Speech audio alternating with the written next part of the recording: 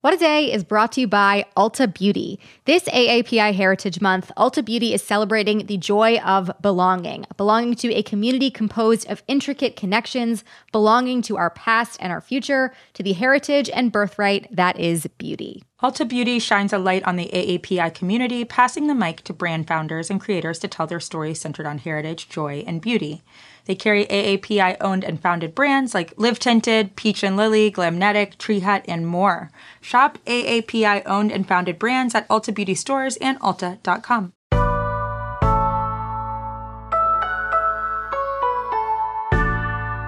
It's Tuesday, February 1st. I'm Gideon Resnick. And I'm Josie Duffy Rice. And this is What a Day, the podcast that has no problem with beautiful, famous people announcing they're having a baby together. Yeah, unlike Drake, we're even happy for A$AP Rocky and Rihanna. From Fenty Beauty to Fenty Baby. That's the autobiography right there of the child, of course. On today's show, the FDA fully authorizes the Moderna vaccine, plus an update on the federal hate crime trial of the men who killed Ahmaud Arbery. But first, today marks the beginning of Black History Month, my favorite month of the year. So we wanted to focus on the recent attempts to erase part of that history. Yeah, so across the country, conservatives have been actively and aggressively silencing educators' ability to talk honestly about history. Recently, a number of states have passed laws functionally outlawing the discussion of race and white supremacy in schools across the country. These laws, which attempt to prevent the honest discussion of history, contribute to the erasure of marginalized people and their stories. In particular, book bans, which never really went away, are gaining steam. Schools are banning everything from the 1619 Project to Toni Morrison's Beloved to most recently Maus, Art Spiegelman's graphic novel about his parents' survival of the Holocaust. In fact, hundreds of books are slowly disappearing from school libraries across the country. Recently, efforts have expanded well outside the confines of just school board meetings. Now members of law enforcement and state legislatures are being mobilized in some cases too. As a recent feature in the New York Times noted, organizations are targeting a wide range of books that parents see listed in various places online, subsequently demanding their removal as part of a broader argument that parents should dictate what is taught to not only their children, but all children.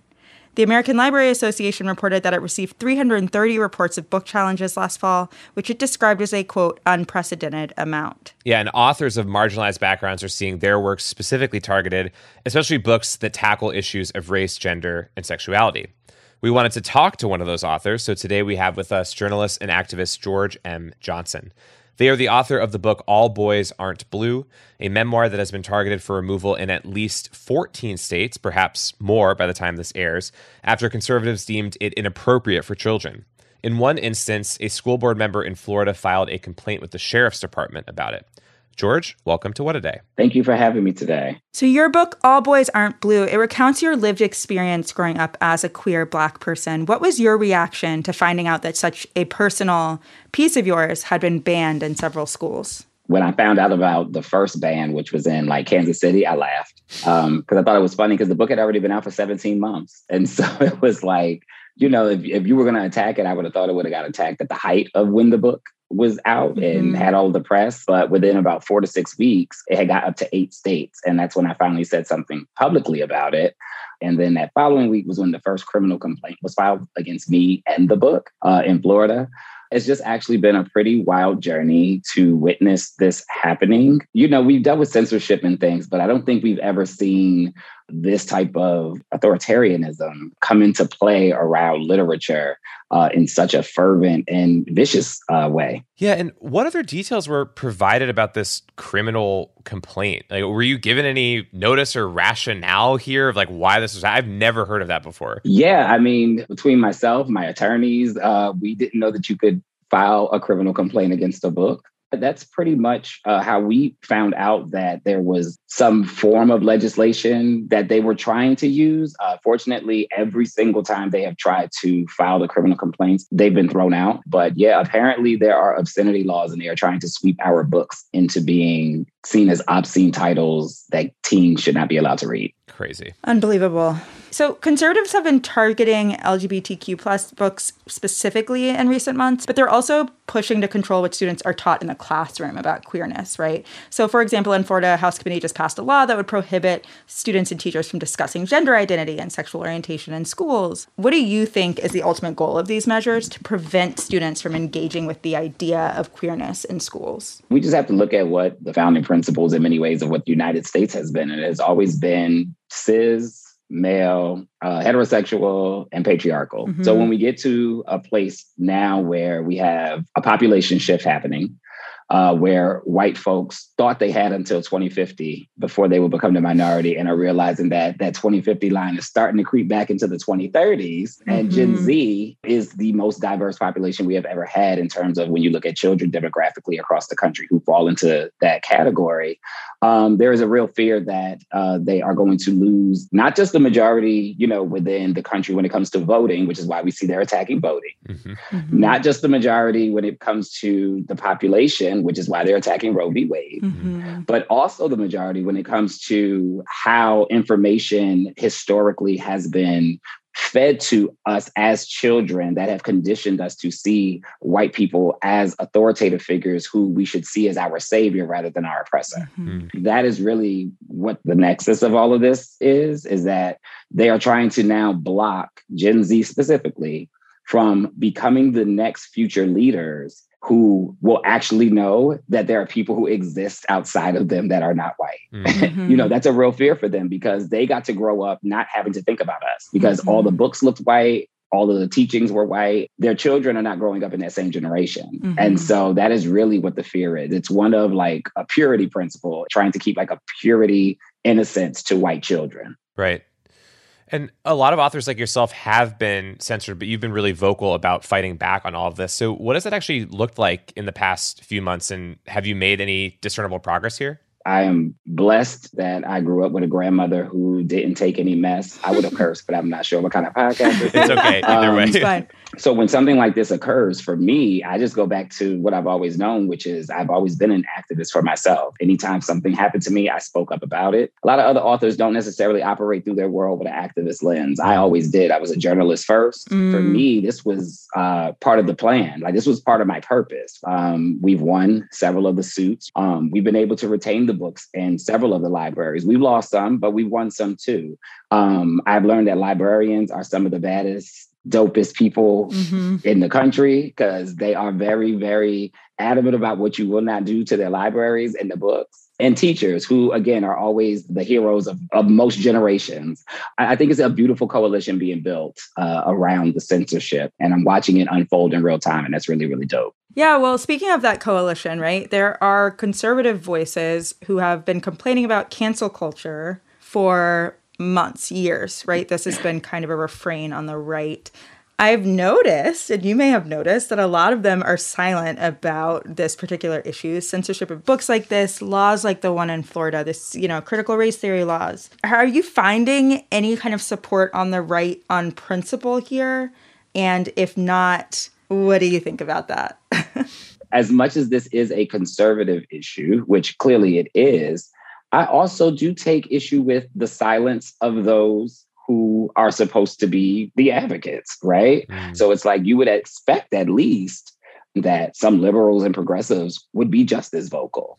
You would expect that historic organizations, right? The NAACP, whether it's HBCUs, whether it's the Divine Nine, because I'm Greek too. I'm not hearing much from them and their thoughts about it either, right? And sometimes your silence speaks to what you feel too. We have one group who's saying the quiet part out loud and another group who may silently believe the part that they're saying out loud, but just not getting involved. I will say, though, clearly there's been more support from liberals and moderates and progressives than there has been from conservatives to help with the pushback. But I think it could be stronger. There are probably a lot of listeners hearing this thinking, first of all, what the hell is going on? And second of all, maybe thinking they want to support you and other authors who have been faced with these censorship situations. So what can they actually do to make sure that these stories are not getting lost or not getting taken off of library shelves? There are a couple things that you can do. One, if you are noticing that your school board is one of those school boards that is challenging the book, to say something, to send emails, to call with your concerns about them doing this type of censorship. Two, it is important that you actually check, because a lot of them are doing this silently simply because the press has not been able to pick up on it. A third thing, there are a lot of free libraries. I think the ultimate goal of this is when they take away one access point, we need to create 10 more. So like free libraries, making sure that you're donating the books that are being banned to LGBTQ centers and other types of resource centers and groups and places where we know students have the ability to freely frequent. And the fourth thing is buy the books.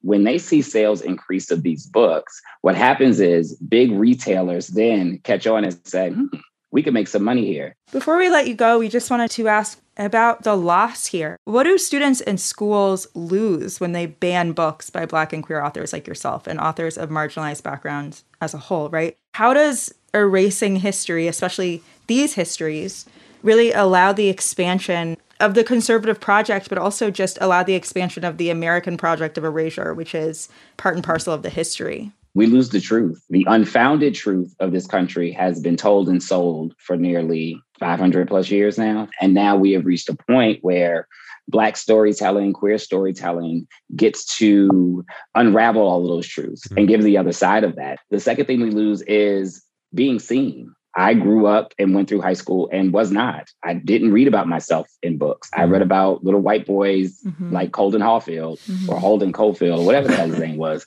And I read about Indigenous people being called savages and having a white teacher explain why that made sense. So we now have a generation of kids who get to open a book, not even just open a book, look at a book cover and see a person of color on it, see a Black face on it, see a Black queer face on it, right? So what we lose is the empowering of kids who, like myself, had to go through a second adolescence because in many ways my first was taken from me. When we give these books to them, they have an adolescence now because they know they have precedent. They know that they have legacy. They know that they have ancestors. They know that their story exists, and they get to see people who have these same identifiers as them succeed in this world.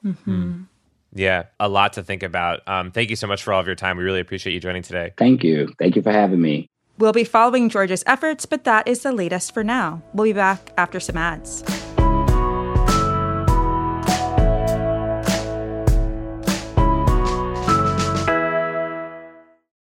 What A Day is brought to you by Books. This Mother's Day, give mom her flowers. She absolutely deserves the best, and that's why you should send her farm fresh flowers from Books. That's short for bouquets.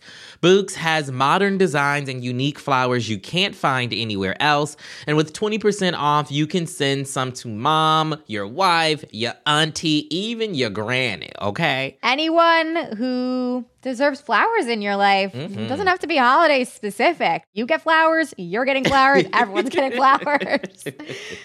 Go to Books.com and use promo code WAD for 25% off. That is BOUQS.com, promo code WAD, Books, promo code WAD. What A Day is brought to you by Fast Growing Trees. Fast Growing Trees is the biggest online nursery in the U.S., with more than 10,000 different kinds of plants and over 2 million happy customers.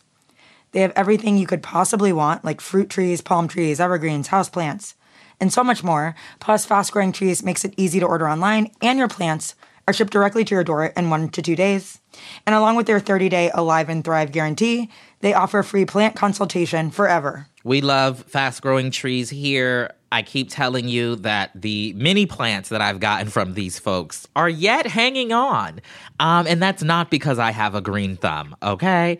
This spring, Fast Growing Trees, they have the best deals online, up to half off on select plants and other deals.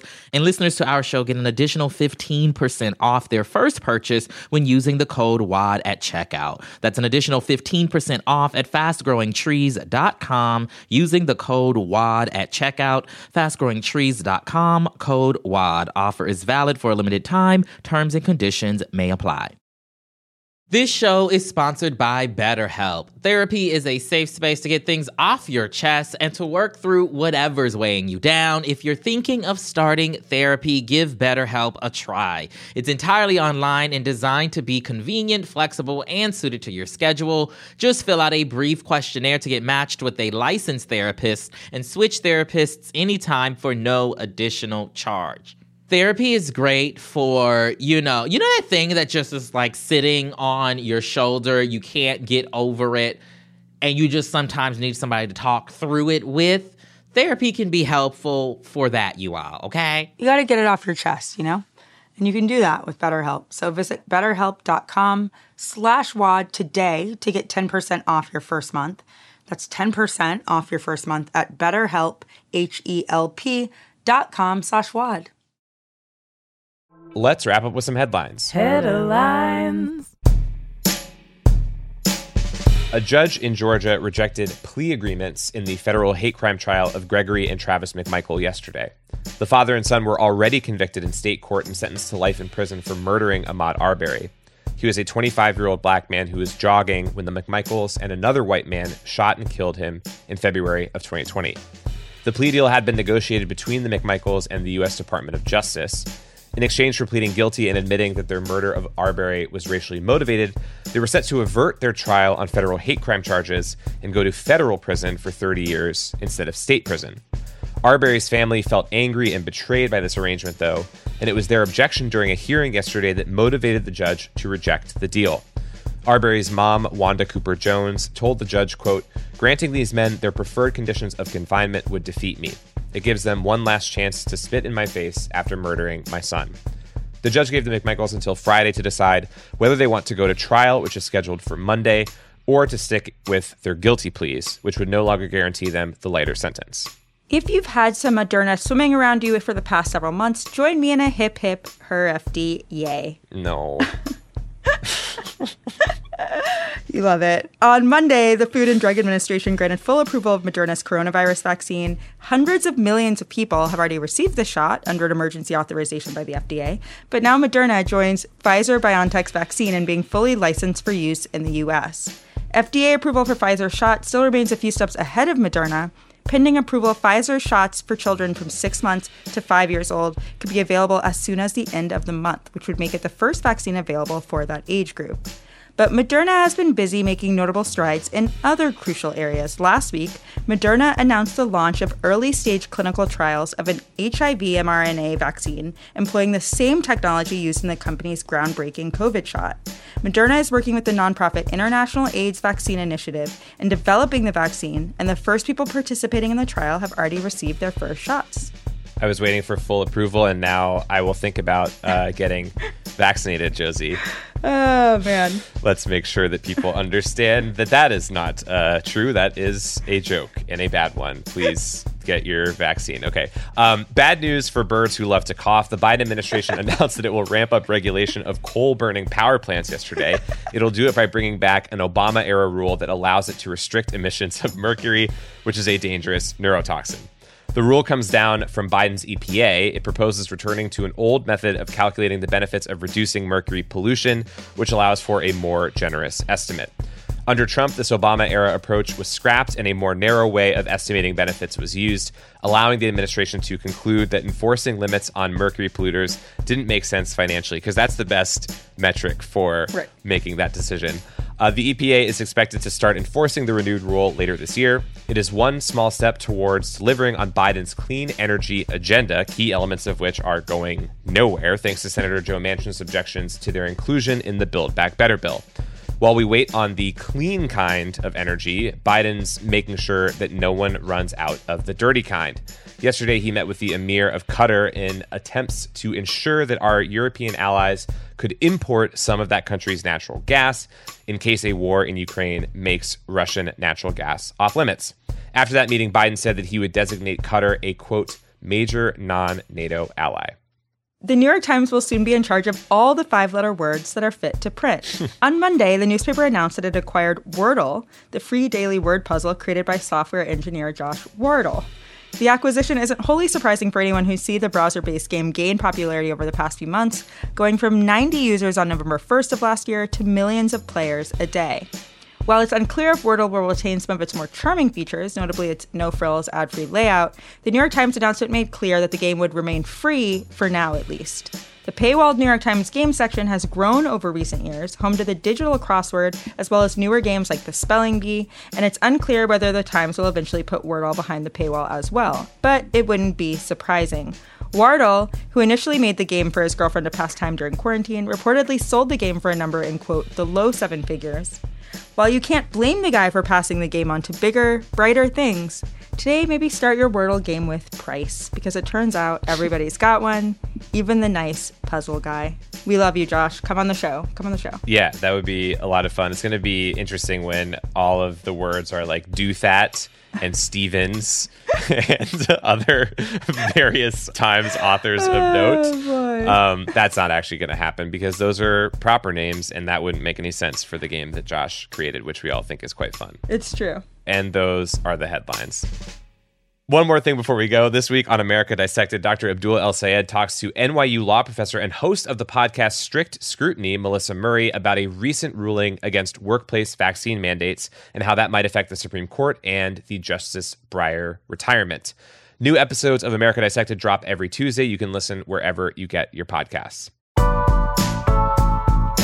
That is all for today. If you like the show, make sure you subscribe, leave a review, do a free Wordle, and tell your friends to listen. And if you are into reading and not just the coolest banned books like me, What A Day is also a nightly newsletter. Check it out and subscribe at crooked.com/subscribe. I'm Josie Duffy Rice. I'm Gideon Resnick. And happy Lunar New Year.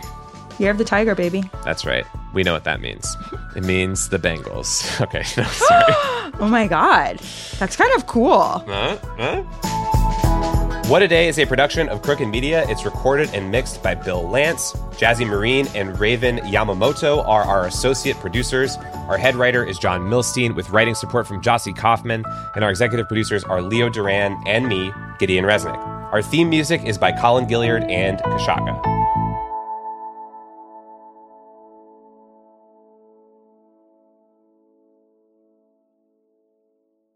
As a chef and a restaurant owner, I'm as meticulous about my cookware as I am about my ingredients. That's why I love Made In Cookware. Each pan they make isn't just designed to perform, it's crafted to last. As a mom, I love that I can trust Made In. It's made from the world's finest materials, so I can feel good about what I'm feeding my family.